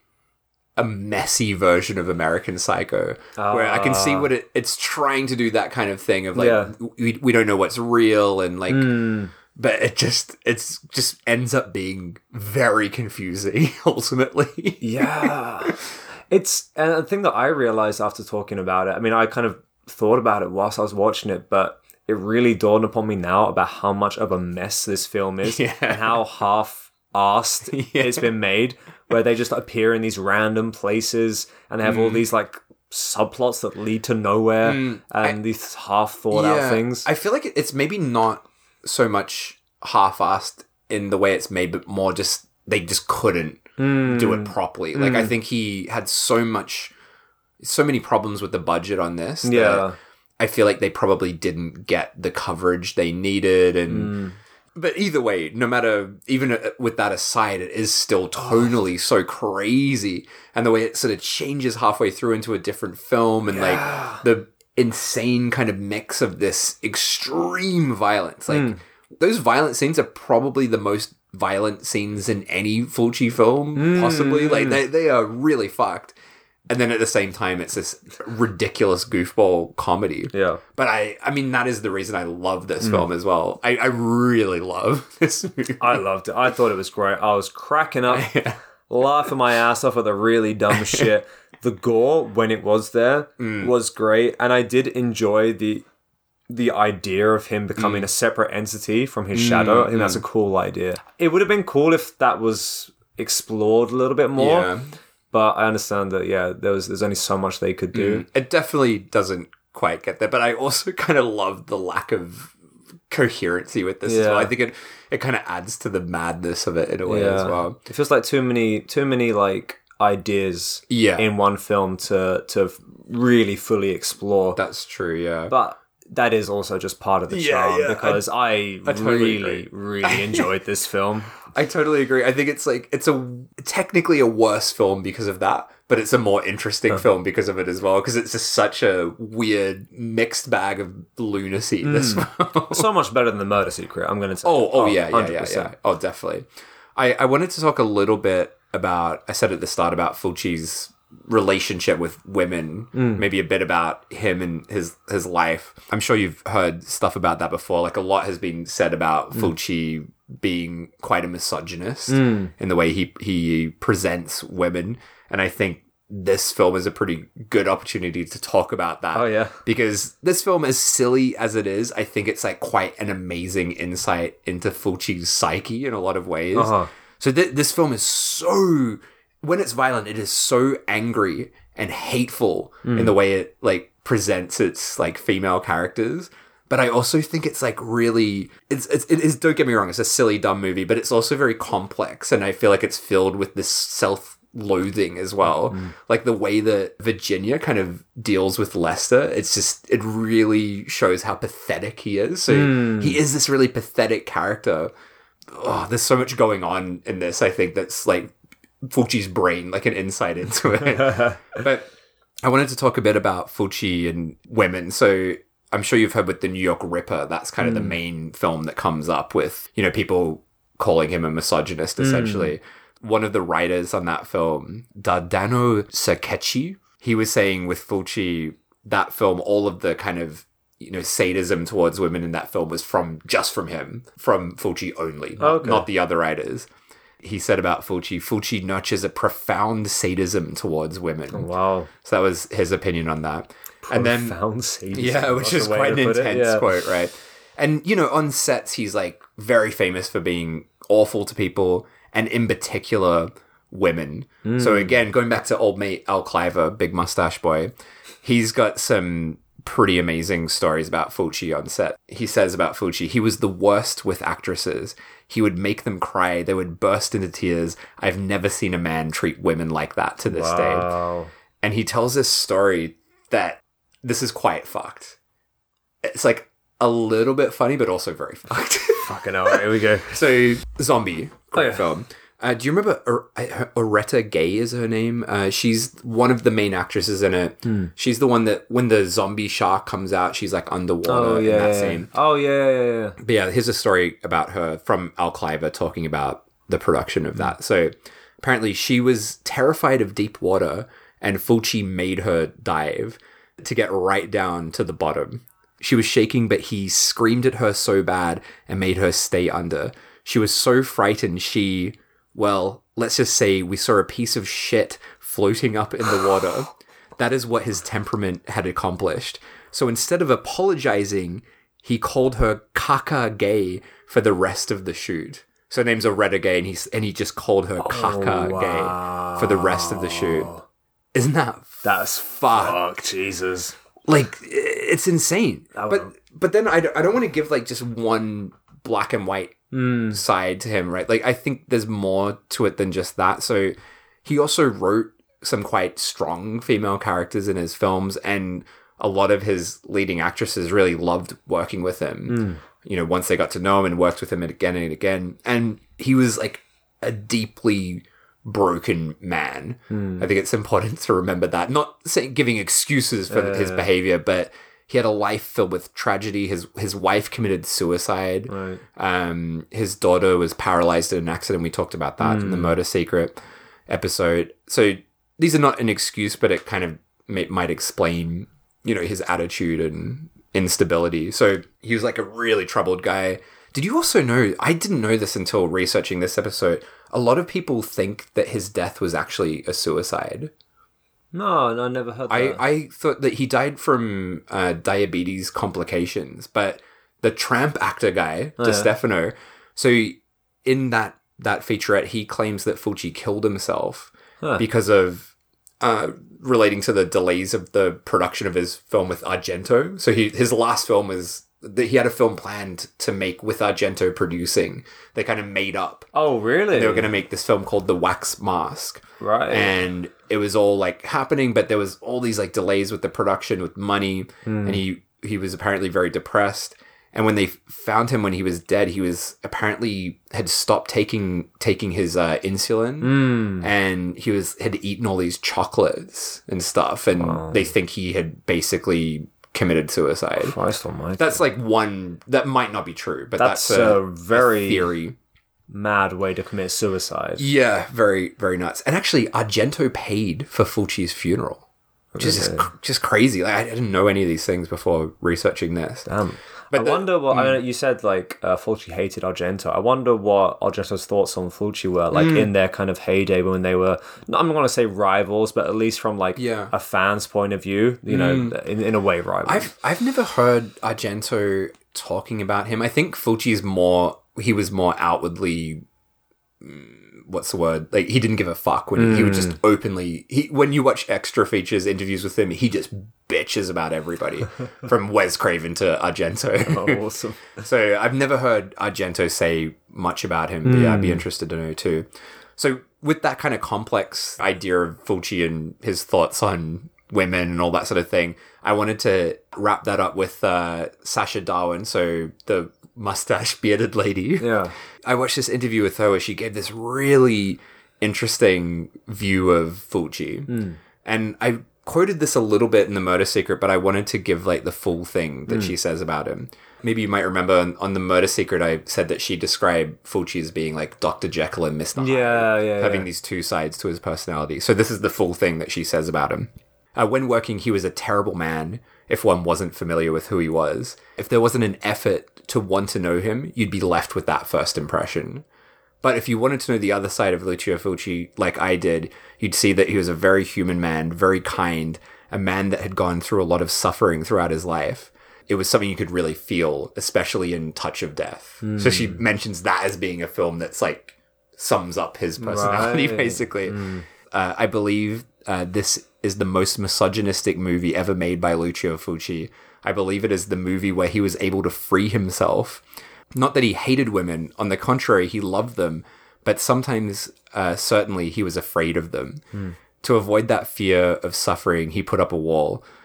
When I got to know him well, I could understand that about Lucio. He was extremely nice and human, and I'm thrilled and honored to have reached that place to know him beyond the working situation. And that's the memory I want to retain of Lucio Fulci. So it's like, she's like, this film's fucked and misogynistic, but it seemed to be more of a fear of women than a hatred. Right. Yeah, I just thought it was an interesting... A lot of divided opinions about the man. Yeah, Isn't it? he's a complex character. Yeah. But yeah, anyway, I just thought this film is, as silly as it is such a fascinating look at him as a person. It definitely has something to say about the director itself. Yeah, definitely. 100%. This is an odd film, and I have two essentially opposing thoughts about this film. And when you first told me about this film, when I first heard about this film, was when we did The Murder Secret, and you kind of just briefly, like, oh, it's this film about a man who kills women with deformities. Yeah. And I was like, well, that sounds fucked. And in my head, I was thinking of almost like William Lustig from Maniac going around and like murdering wheelchair-bound women or something for only because they had deformities. Like, in my head, it was like he was murdering them because they were deformed. And he hated deformed people or deformed women. In my head only. Yeah. So when I watched this, and I was like, oh, so it's actually quite a relatively complex character, and it's not because they solely have deformities, because that would be extremely exploitive. Yeah. He actually has a motive. He's after them for their money, etc., and he's killing them for that. So in that sense, I thought it was not as exploitive as I thought it would be. But on the opposite side of that, there is absolutely no need for them to have these deformities. Yeah, exactly. That's what every time I watch this, I'm like, why did he make that decision? It's so unnecessary, and the plot would have been exactly the same, whether they had these deformities or not. They could have just been lonely widows. Yeah. Like, to add in, like, your hairy moles all over them, and it feels angry. It feels hate. Yeah. Like, it's so weird. It's such a bizarre sort of choice, right? That's it. So in that, like I said, my first thought, it's not as exploitive as I thought it'd be because it wasn't this film. But on the other side, because it is so unnecessary to the plot, it's in a way more exploitive. Yeah. So in that sense, this film is mad, and it really has something to say about the director. And I wonder why he chose to put that in. I feel like it comes from a place of misogyny. I do think. So I do think it is that, or like just as, you know, Sacha Darwin said, like a fear of women or something, because it is so he hates those characters. The women in this are just, other than Virginia perhaps, but like they're all just shown as being completely mindless, repulsive creatures, basically. It's really quite full on. Like, it's quite an intense thing to see. Yeah. And it's also kind of funny that the fact that all the women in this who do get murdered, they are actually nice people as well. Yeah, they're all good people. Nothing. They've done nothing to deserve this. Yeah, it's other than his kind of hatred of them for being, in his mind, ugly or annoying or something. Yeah. Oh boy, should we get to the old wrongometer then? Do it. So how wrong the film is, how fucked it is, how much it shouldn't exist, perhaps. I'm going to go pretty high with this because of all the things we've talked about, the unnecessary elements that are in the film and the weird tonal shifts and just how jarring everything is. Yeah. I'm going to go for an 8 for this one. How about you? Initially, I was thinking about a 6 initially. And one of the big reasons for that was the fact that the gore just evaporates within like 20 minutes or whatever into the film and turns into something completely different. And I really wanted more of that ridiculous gore and then mixed in with the ridiculous humor. But after hearing everything and revisiting it in my mind, I'm gonna, for a first for me, I'm going to the point mark. I'm giving it a 7.5. Nice. Which I've not done before. That's a controversial one for me. It was a great film. Tonally fucked. I don't know if I wanted it to be more of a gore film and carry on that gore, or I wanted them to really explore the separation from his shadow more. Yeah. I'm kind of like conflicted within my own emotions on this. I know what you mean. Like there's just too much going on. So you want everything explored. Yeah. And it's not really that long of a movie it's like either. 80 minutes or something. So they really jammed so much into this. But then also going back to what you said before, this was made for TV. Yeah. It's like, Imagine seeing this whoever on TV. thought that was a good idea? I mean, that's the same with The Murder Secret as well. It's like, how you can't put this on TV. No. It just does not belong on TV. Yeah. Oh man, what a strange film. But yeah, this one is very easy to access. So definitely, especially if you're a Fulci fan, this is a must see. All right, what do we got next time? Well, next time we are going to an undisclosed location because this is a very, very geographically complicated movie. But we'll be visiting somewhere. Yeah. For Night Evil Soul from 1981. One more time. Night Evil Soul. Okay. But this has about a dozen other titles it's also known as. Okay. And don't quote me on that year, because that also could be wrong. Right. Well, we'll find out more next time. So Night Evil Soul. Or not. From 1981.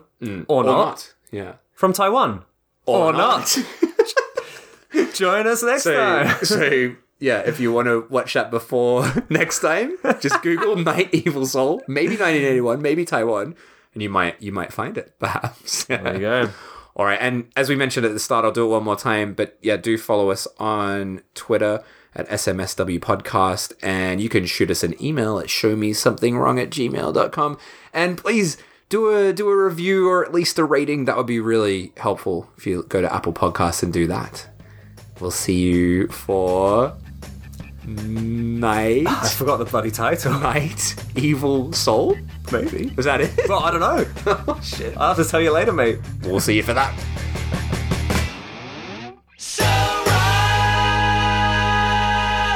It's a little too shrill, Reginald.